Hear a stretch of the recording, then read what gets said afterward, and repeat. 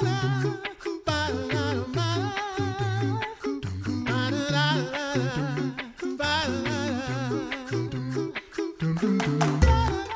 listening to The Coffee Hour. I'm Sarah Gulseth. I'm Andy Bates. Thanks to Concordia University, Wisconsin for your support of The Coffee Hour. You can find out more about Concordia University, Wisconsin at cuw.edu. Live uncommon.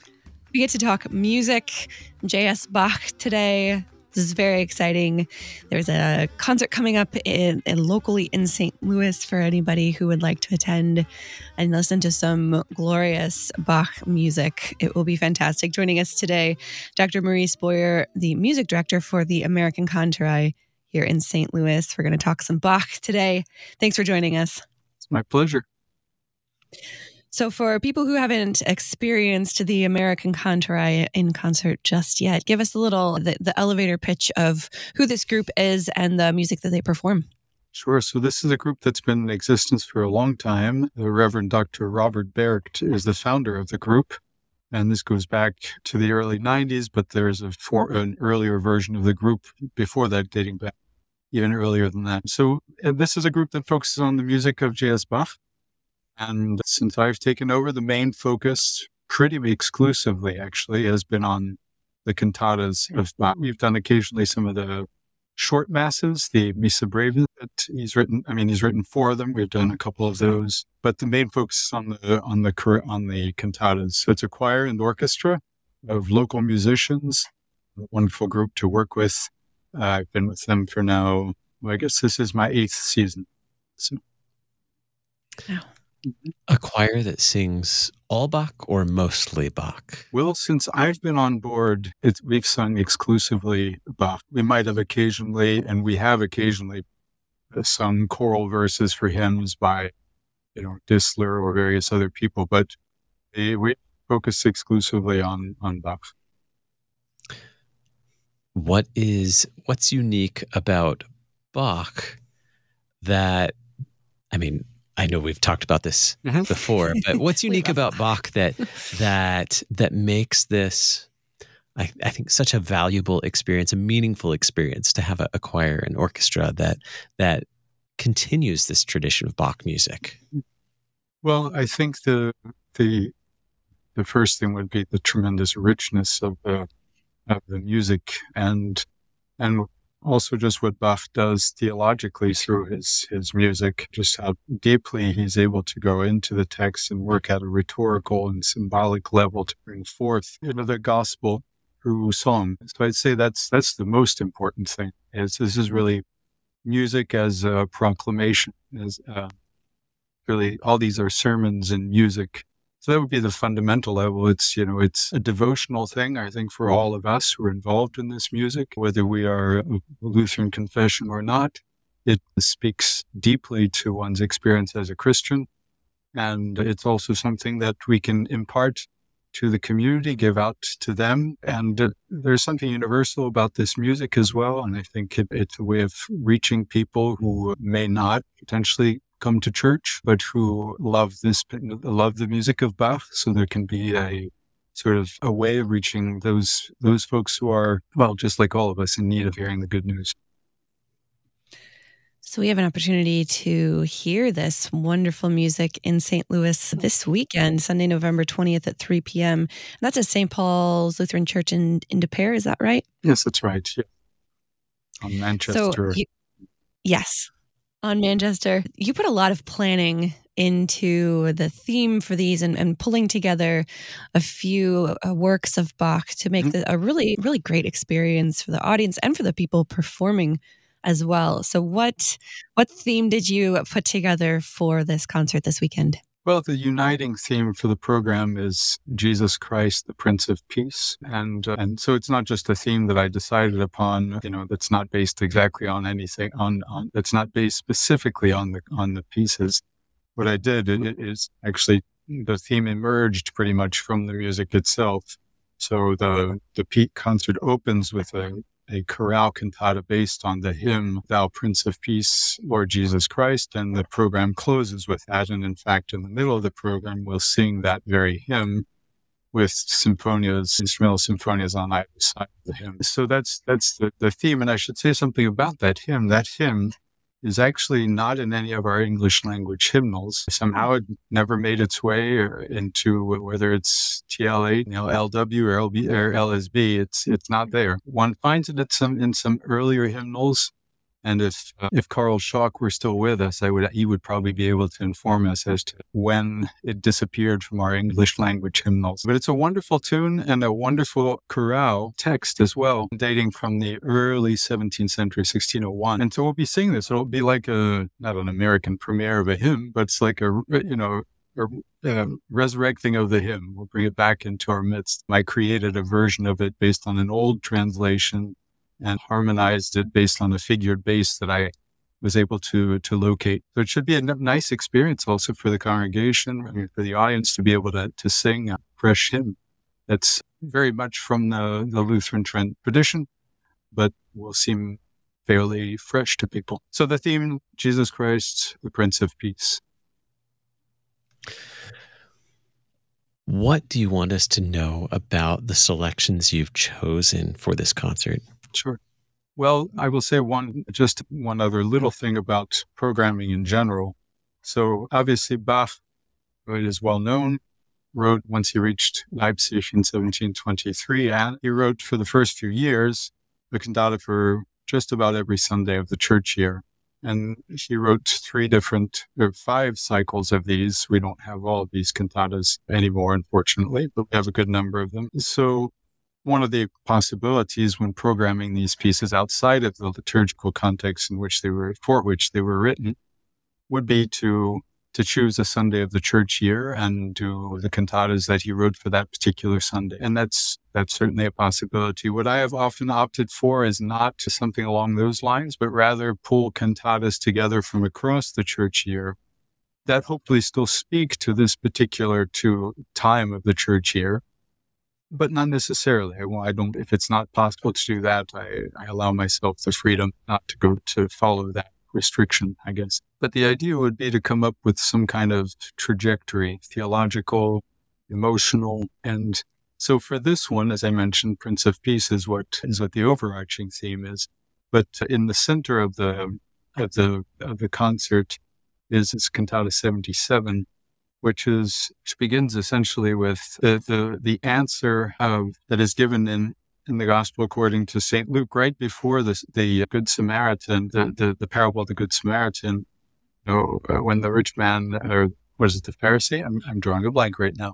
Asks Jesus, what he should do to inherit the kingdom of heaven, and the answer is, of course, shall love the Lord your God with all your mind, with all your heart, your strength, and your soul, and your neighbor as yourself. Well, this particular cantata, 77, taps into that and sets those very words. And so basically the arc would be that Jesus Christ, the Prince of Peace, is the one who liberates one in order to live for, that love of God and neighbor. So very specifically now jumping into the pieces, the first cantata is a chorale cantata, cantata 116, EWV 116, which holds the title, "Thou Prince of Peace, Lord Jesus Christ." And so for this piece, the texts, the readings of the day would have been dealing with the last days. So, and in fact, the piece would have been written for around this time of the church year. And it turns out, as you well know, that this is the last Sunday of the church year. And so it's kind of nice that we're also dealing with these kinds of themes where the final the Sunday of the church year is often, at least sometimes, called the Christ the King Sunday. Of course, we're not dealing with Christ the King. He's called the Prince of Peace, but we do know him also as Christ the King. And so in this cantata, the first movement is this bright chorale in which the text of the chorale comes in, and I'll just read the text. So, "Thou Prince of Peace, Lord Jesus Christ, true man, true God, a strong helper in time of need and life and death.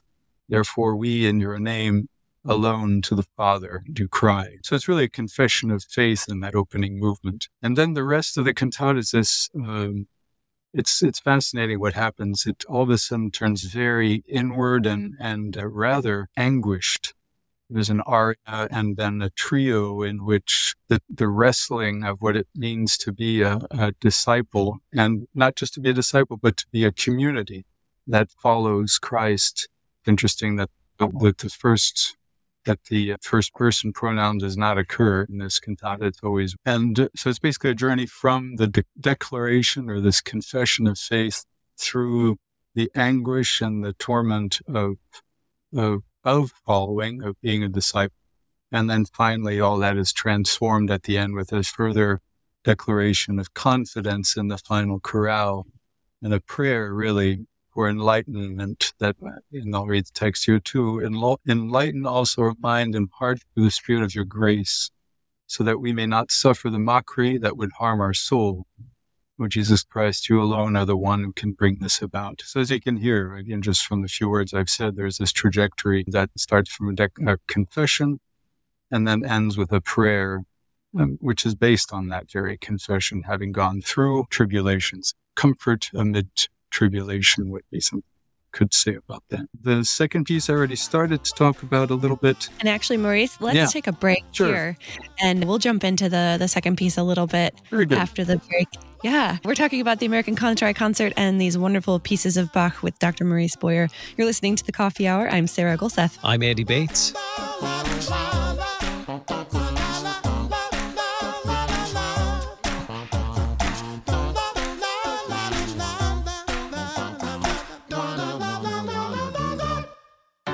At Concordia University, Wisconsin, we believe you were created for a reason: to use your God-given gifts to help others, to live a life of self-sacrifice in a me-first world, to live a life that's uncommon. Whether you're taking one of 50-plus online programs or learning with us in person on the shores of Lake Michigan, you'll be equipped to make an uncommon impact. Learn more at cuw.edu. Concordia University, Wisconsin. Live uncommon.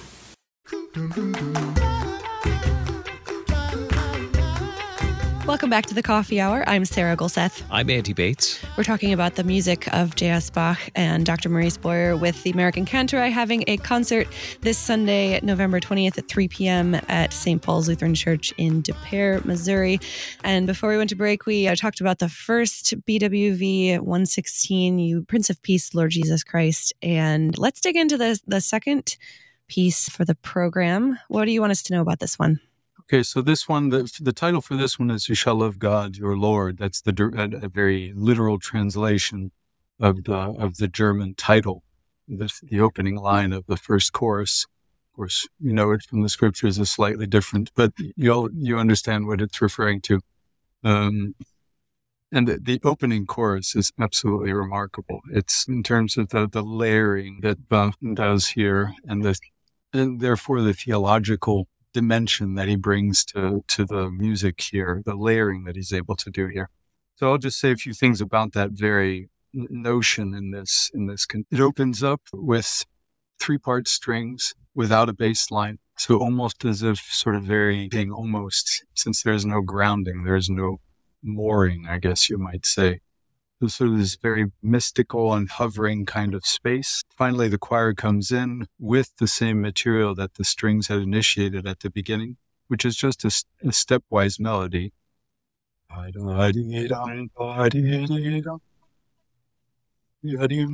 so just a stepwise motion from the beginning. And that one is not quite sure why that, where that comes from. Later on, as we get further into it, one hears a trumpet all of a sudden play a tune that we've not heard so far. And then if one really pays attention, again, one hears this rumble in the bass and also is wondering, what is this? These are just long note values. But if one steps back and looks at the music or is able to hear the multiple layers, one recognizes that the bass line and the trumpet are in fact related. And the tune that the trumpet is playing is actually the chorale melody. These are the 10 Commandments. And in fact, the tune occurs 10 times, right? Or at least that fragment occurs 10 times throughout in the trumpet. And in the bass line, one hears the exact same melody, much, much, much slower, in augmentation, in other words. So that the trumpet plays this very high, and the bass line of the orchestra plays it way below. So it's as if again, one is surrounded and up, so both held up. And so it's as if this dimension of the Ten Commandments is everywhere. It's universal. It's an undergirding, and it's this thing this message that comes down from above. So that's something that wouldn't necessarily come to the fore from listening because the texture is so dense. The other thing I want to mention is that the material that the orchestra, the choir sings is actually based on that melody. So he's again layering things so that all levels, in all temporal levels, live by those words, right? So that the universal dimension of those words, you shall love the Lord your God. Beyond that, there's a strand of material that is just remarkable, and that is just how it is that Bach decides to set the words "and your neighbor as yourself." How he decides to set specifically neighbor. At the beginning, as I mentioned, there's this stepwise ascent. And for the neighbor, he actually gives a quasi-mirrored, retrograde version of that. To show in some ways that these two function in tandem and you can't have one without having the other in some measure, right? He spells it out musically in that manner. So you have and for the neighbor, he slightly veils it, right? It's as if saying that the neighbor is an image of God. It's kind of a remarkable thing to do musically. It's a really mystical moment also when that happens. It's a profound moment when that occurs in the piece later on in the opening movement. So I've said a lot about this one, the many layers of this opening movement, and the rest of the cantata fleshes this out in different manners throughout with the, arias and recitatives, as is always the case. Some rather unusual choices for obligato instruments. And then at the other end of the concert is a piece from the first Sunday after Easter. And for this, the gospel reading would have been the appearances of Jesus to the disciples, the two post-resurrection appearances. So Jesus in John, where Jesus meets the disciples in the upper room where they're sort of locked in fear. The first time, Thomas is not there. Next time, Thomas is back, of course, that famous episode of "quote unquote" doubting Thomas is the thrust. And here, I won't necessarily say very much about the opening chorus, which is just all joy. And the text of the opening movement is "Keep in mind or keep in memory Jesus Christ, who has risen from the dead." This is just ebullient opening chorus. That I will mention what occurs later on and it's essentially a dramatizing of the very appearance of Jesus to the disciples. And so in this movement, the bass is the voice of Christ, and he says multiple times throughout this aria with chorus, "Peace be with you." And it's a continual back and forth between blustery and sort of, blustery depictions of fear in the strings. So very tormented kinds of figurations, I guess you might say, broken chords and whatnot in the strings. And the choir comes in also expressing their fear with unusual figurations. There are also broken chords, which are actually really uncomfortable to sing, arpeggiated figures. And then finally, at the end of each of these sections of turbulence, it's as if time stops and Jesus enters in, and then the music becomes something completely different with a trio of winds accompanying from above the voice of Jesus as taken over by the bass soloist, spelling out what this piece feels like. This occurs multiple times as I mentioned, throughout this chorus, this back and forth between this peace and disquiet. And one of the later times in which his speaking peace to the disciples occurs, he in fact steps into the middle of the struggle that is depicted musically. In all the other cases, they're separate events. In this case, it's like Jesus jumps right into the mix of the disquiet that the disciples, as embodied by the the upper voices of the choir are experiencing. And one really feels like one is experiencing, well, this musical depiction of what it's like to be in a place of anguish, and what it might be like and what it is like to hear the voice of Christ being a voice of stillness and calm, meeting us in our affliction and our fear. The final movement of this cantata returns to the Prince of Peace, Lord Jesus Christ chorale that opened the program.